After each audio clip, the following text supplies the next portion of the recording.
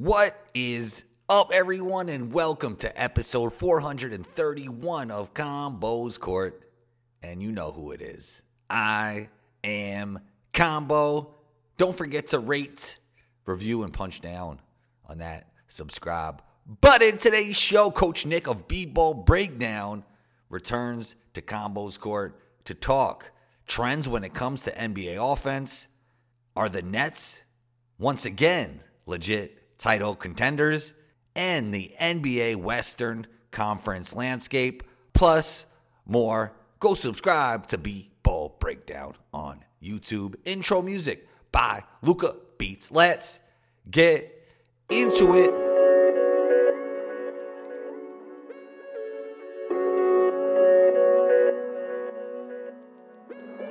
Luca, don't do it to him.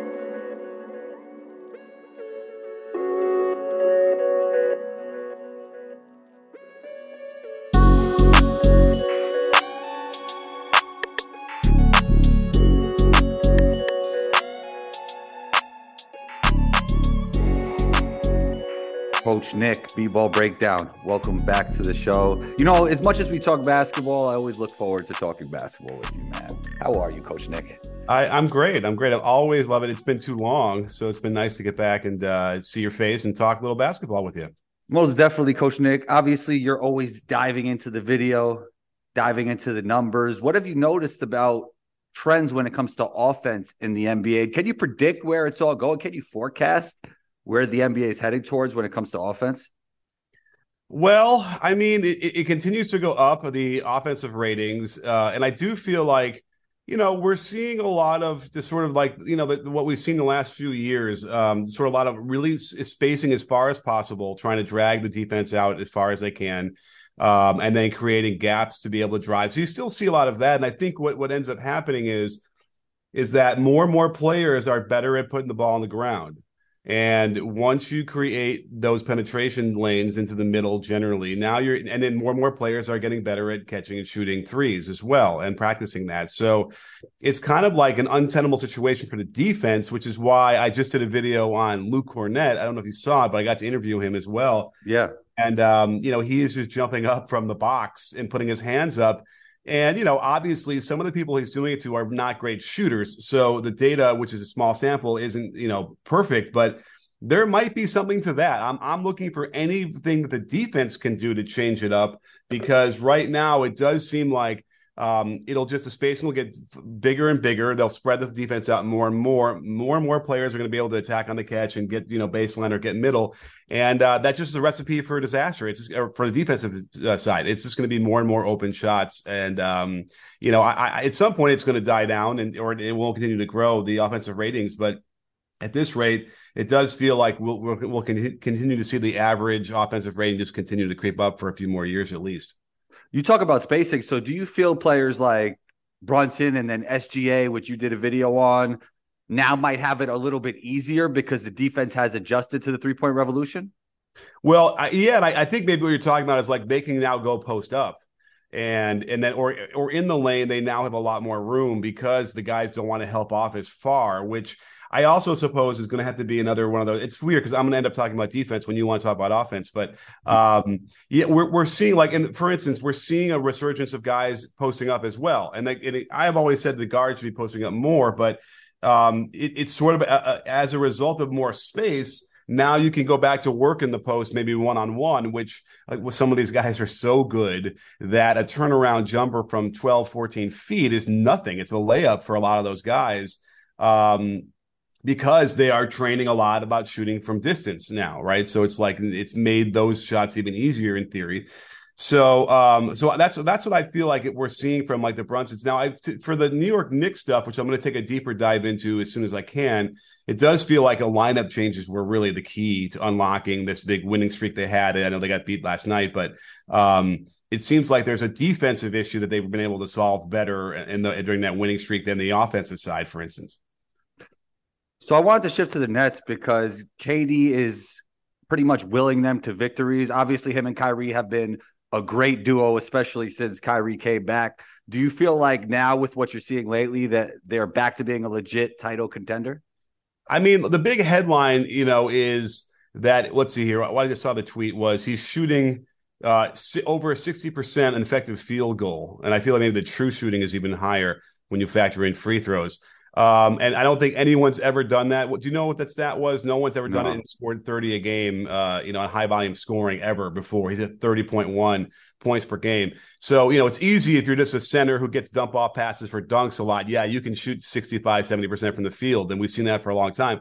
But a guy who's doing it like Durant from all over the place, I mean, it's probably not sustainable like that. And then as a result, maybe some of the margins are not going to be as favorable for the Nets, if Durant can't do all-time crazy shooting.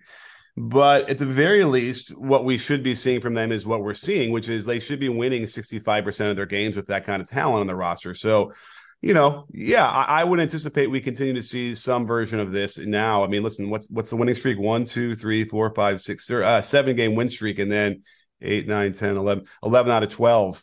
That's some really good play. Now, obviously, if you look at the schedule, because let's look at some of the wins: Portland, Orlando, Washington, Toronto. That's the first of that group. They lose to the Celtics, comfortably. Then they beat the Hornets, the Hawks, the Pacers, the Wizards, the Raptors, the Pistons, the Warriors.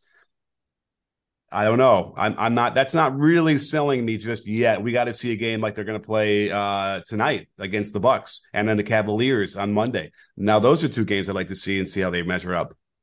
So Jacques Vaughn is actually doubling down on defense and rebounding around them, and Patty Mills and Seth Curry are playing less. Do you feel like there's a scenario where the Nets might want to trade those players and get an interior big and just keep doubling down on the defense and rebounding around their two stars?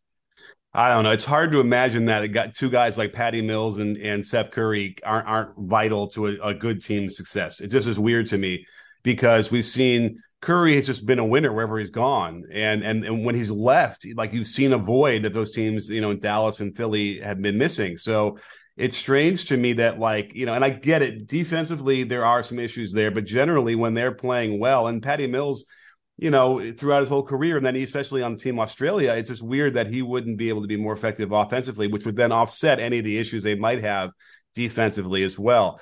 So I think that there's probably versions of lineups they could create that would get those guys normal minutes and they could be effective. But, as it is now, there should be some value to them. And could they bring another wing, 3-and-D guy, I suppose? They'd still want to bring in some shooting, I would imagine. So that would be important. But yeah, they want to try and find some more defense. Again, everybody covets those players. So I don't even know who's available, who they could get that would bring in. Like, is it Jay Crowder or something like that? I don't know.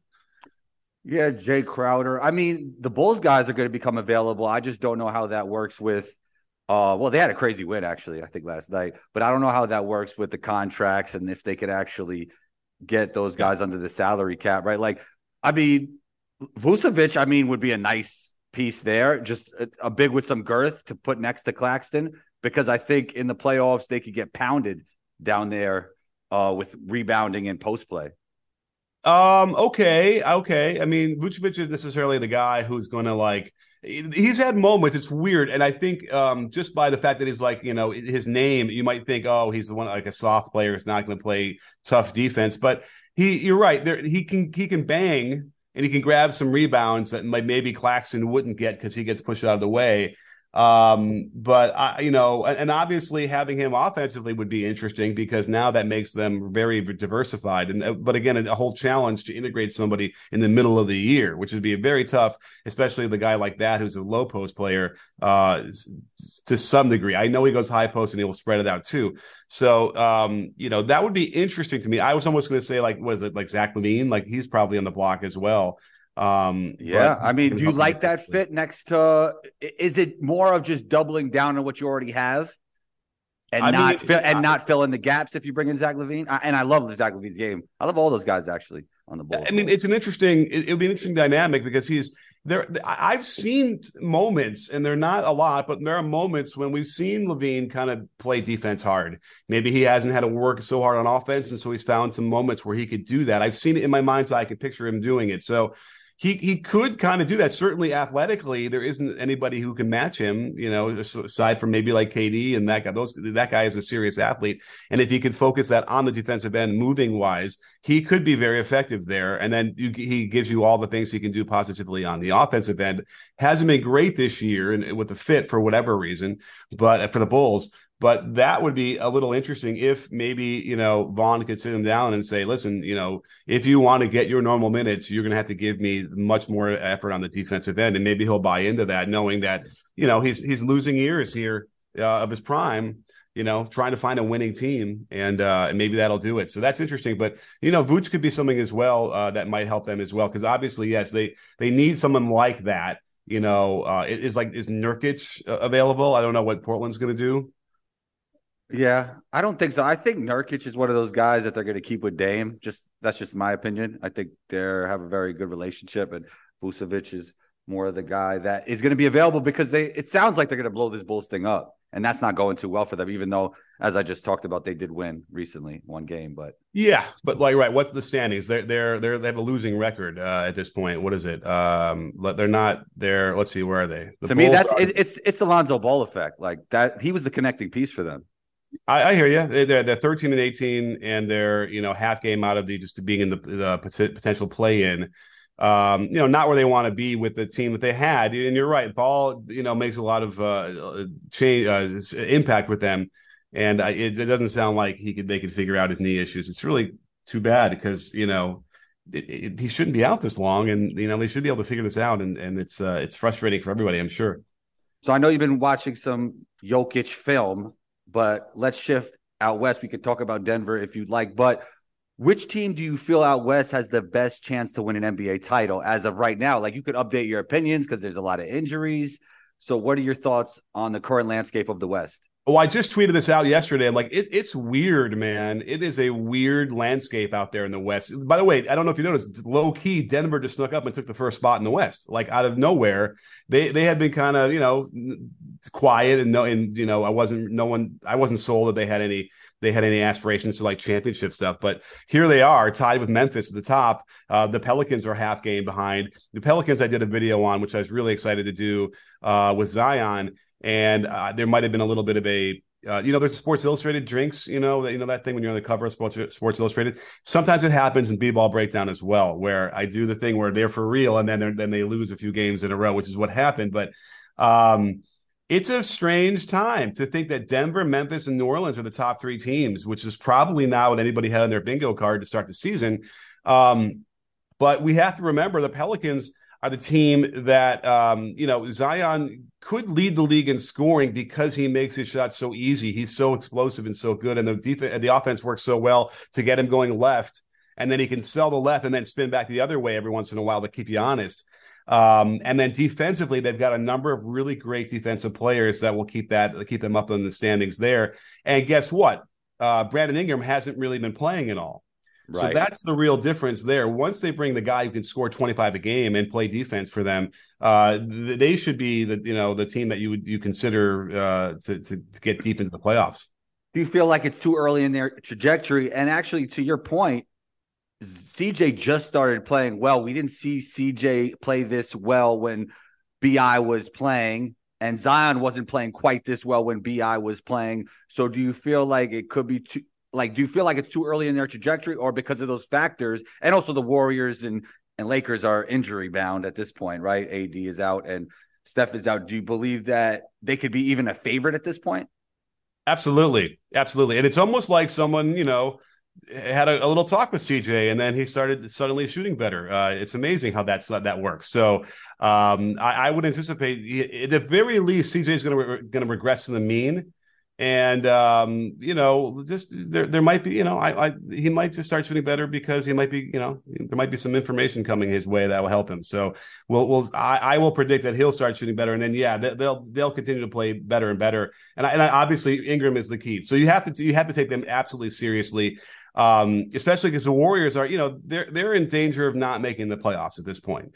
It was interesting because Steph's injury didn't look as serious as it seems to be, where he's going to be out that a month or whatever it's going to be. But I just worry that, 3 weeks from now, when he comes back, they might be, so far down the standings that they might barely not be able to get into the play-in, and that'll be just a terrible thing because I think with him they are a contender in a weird the year where the Suns are kind of still there, but like no one. I think there's something going on in the air. There's just something we're off with that. Although all of a sudden DeAndre Ayton is dominating scoring wise in a way that I always knew he could. He had beautiful touch, I thought, from 15, 18 feet. He's got good feet. And, he just wouldn't get the ball much with that team, with the guards dominating so much. So if that opens up for them, that could change some things as well. But it is a wide open thing because then the Clippers are also the other team. I was just at the game watching them play the Celtics. And, they're very, very competitive, even when they don't have either Kawhi or Paul George or both. And so you throw those guys out there and those guys know how to win and they are winners. It's just a confusing time because we're not going to get maybe we'll get 10 or 15 games the rest of the year where all those guys are playing healthy, right? Because of load management, whatever. I would imagine just enough to keep some rhythm and something going on, I would think. And it's good enough for them because they can be fourth, fifth in the conference, maybe fourth, get a home court advantage, at least in the beginning. That might be enough for them to protect those guys from getting hurt more and then be ready to go and make a deep playoff run as well. DeAndre Ayton, another guy linked to the Nets. Oh, is he playing for the trade? Sometimes guys are like, yeah, you got to give us something to show so that if you want to get out of here, give us something. So maybe that's what they're doing. They're showcasing him for the trade. That'd be interesting. But then again, they might say, well, crap, look at this. We can get out of him. Maybe we should keep him. It's kind of like when we were selling my house, several years ago, and we did all these things to the house to improve it, to make it look better. And then you realize, gosh, this house looks really great. Like, well, I don't know if I want to leave now. Look how great the landscaping is out front. We never did that. And why didn't we do that before? So that could very well be what happens with the landscaping in Phoenix as well. I don't know. It's a strange year. Yeah. And we see DeAndre and arguing with his coach and fellow players on the side. So who knows how long that's going to last for, Wait, did you see arguing this year? Yes, there was a big one. When? Not too long ago. Oh, was a big one. Yeah. Busy with the family. I guess I've missed a couple things. I missed, by the way, did they nailed Giannis for a couple of 10-second free throw violations in a game last week or something? I think they did. My brother-in-law was telling me this, and I'm like, I didn't hear that, but like maybe he's crazy. But I'm gonna look that up. But yeah, there are things that are getting by me. I apologize. I got to get back into the swing and as the Christmas season winds up. Coach Monty Williams and him got into it in the bench, and I think Mikal Bridges was involved. But he's a really good player. I would like to ask you, what could that information, if you had to guess, what would that information be that CJ could be getting? Because there might be some people listening that want to become better shooters. Okay. Well, a lot of times if a player is struggling overall from 3-point land, he'll go into the gym and shoot 500 shots. But he might not necessarily know which shots he needs to shoot because in theory, if you're shooting poorly, maybe it's just one specific type of shot that's not going well. And if you're not focusing on that or charting all these things, then you might just spend a lot of time doing every shot that's already working fine. So, if you're looking at like which direction the pass is coming from or which hand you're dribbling with when you pull up, you might realize that there are certain deficiencies in very specific areas that you can then shore up. And a guy like CJ is so good that all you have to do is say, hey, you might want to work on, left wing catches when the ball comes from the right.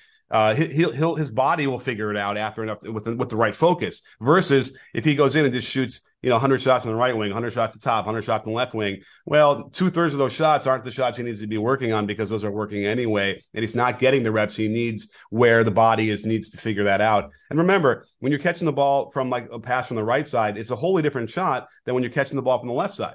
So everything is different. The alignment's different. The hand placement's different on the catch.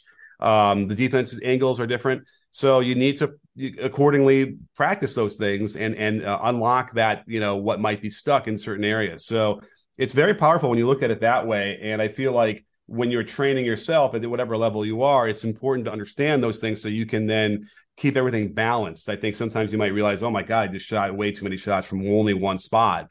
And only one kind of shot, the pass only coming from one direction. That's important. You want to keep that balanced. Staying on skill development, and the last thing we'll touch on here. When I watched your SGA video, I felt like younger players or players in general could take so much away from the way he finishes the basketball. And I think repping out those type of finishes is underrated now when it comes to skill development, because everybody's going to shoot the spot up threes. Everybody's going to work on their handle. But that in between, almost closer than mid-range area, you could really get a lot of buckets and improve your points per game.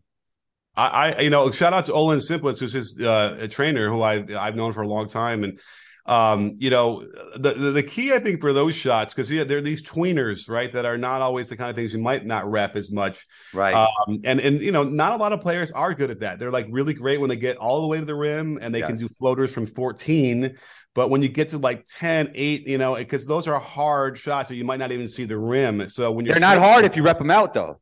Right. Well, yeah, but they have to rep them out the right way. So you have to train it where you're doing a lot of contact with the body so that you're used to that kind of thing and throwing off your balance. You also want to make sure you obscure the vision of the rim so that you're almost just shooting them not blind, but like obviously simulating what it would be like to have a 7-footer contesting those shots. And, the good news for him is he's 6'8"? SGA? I thought he's like 6'6". 6'6". All right, we'll call him 6'6", long arms. Yes. So he's got a little bit of an advantage there as opposed to like a Chris Paul kind of guy. Moves like he's 6 feet though, like his feet. And by the way, it's funny because to me, what I would have said isn't necessarily that mid range area. It's the change of pace and the pace he plays with overall, which is almost like slower than you'd say. And it kind of, addresses what a lot of coaches, I think, screw up, which is the notion of playing like 100% and you have to play as hard as you can. A lot of times the translation is as fast as you can, when in reality, you should be going 70%, 75%, and then a burst at like 85 or 90. So you're not completely off balance or out of control. And I think that SGA from a very young age had figured that out and always been really good at that, because he is kind of cat quick, but he doesn't need to use it all the time. And it's probably better that way, kind of like how a pitcher in baseball will throw, he'll throw his breaking balls and his off-speed stuff. And then that fastball seems even faster, even though it might not be 100 miles an hour. It feels that way because he's been setting you up with that. And he's a guy who we should, try and pick apart and figure out how he learned that so early, because so many of the younger players that I work with struggle with that change of pace. Yeah, I always talk about how he has elite footwork and elite deceleration. I think his ability to slow down, he could do that at a great level. And to your point, when you're talking about 100% versus be able to change speeds and maybe go 70%, I always found that to be the difference between the college level and the pro level. Mm-hmm. Like a college level always feels like it's 100. But when you get to the pro level, a lot of players' games slow down and they learn how to play at different speeds. Absolutely. And then you might even, I would almost think that maybe college coaches think, oh, look, they're not trying hard. What is this garbage? And the reality is they're so good that that's how you play. And that's how you're able to be more explosive and be able to read the floor better. It's interesting. I'm really down on college basketball right now. I'm probably going to do a video on the Illini coach, because he lit his team on fire, then threw him under the bus last week. And at least this last loss, which was not it was a pretty big loss for them. He did have quotes saying that it was on him. But I think he's saying that now because he realized that by throwing his team under the bus and saying that there was no leadership, they didn't play hard, they might have quit on him. And that's what he's realizing now. So, there's a whole mindset, I think, in the college game that frustrates me, because if you're at a certain age or older, there was a method of communication that they thought was the way you're supposed to do it, and it turns out it's the opposite if you really want to get results. And I feel like maybe maybe Underwood will figure this out, but other guys I've seen have been in the face of that kind of, I guess we'll call it criticism of the way they're communicating. We'll see a lot of guys just being sarcastic and just dismissive, and it's like you're gonna be unhappy for the rest of your career and probably hold your teams back. There it was, Coach Nick. Let's get you to 1 million subscribers. Where could they find you? Well, if you type in B-ball on YouTube, it'll autofill for you, because I'm that old. And that's really where, YouTube is the place to be. Twitter is somewhat fun sometimes when the thing is working. Although I don't know what's going to happen. I guess my Mastodon account, I need to get that set up pretty soon, or wherever else we're all going to move to. But so far, the conversation's still pretty robust, I think, on Twitter. So you can find me everywhere at B-Ball Breakdown. Coach Nick, thank you so much for taking the time. It's always great talking basketball with you, and talk soon. I'm in. There it is, another episode of Combos Court. Thank you to everyone who tunes into the show across the globe. Big shouts to Coach Nick for joining in. Go subscribe to B-Ball Breakdown and share this episode. Share this episode with a friend. Share it on Twitter, Facebook, LinkedIn. Share it on your IG stories and tag me on there at 12combo. That's ONETWOCOMBO. And if you would like to receive bonus Combos Court content, check out the Patreon page. I'll leave a link in the show notes for that. Be on the lookout for episode 432. Combo out.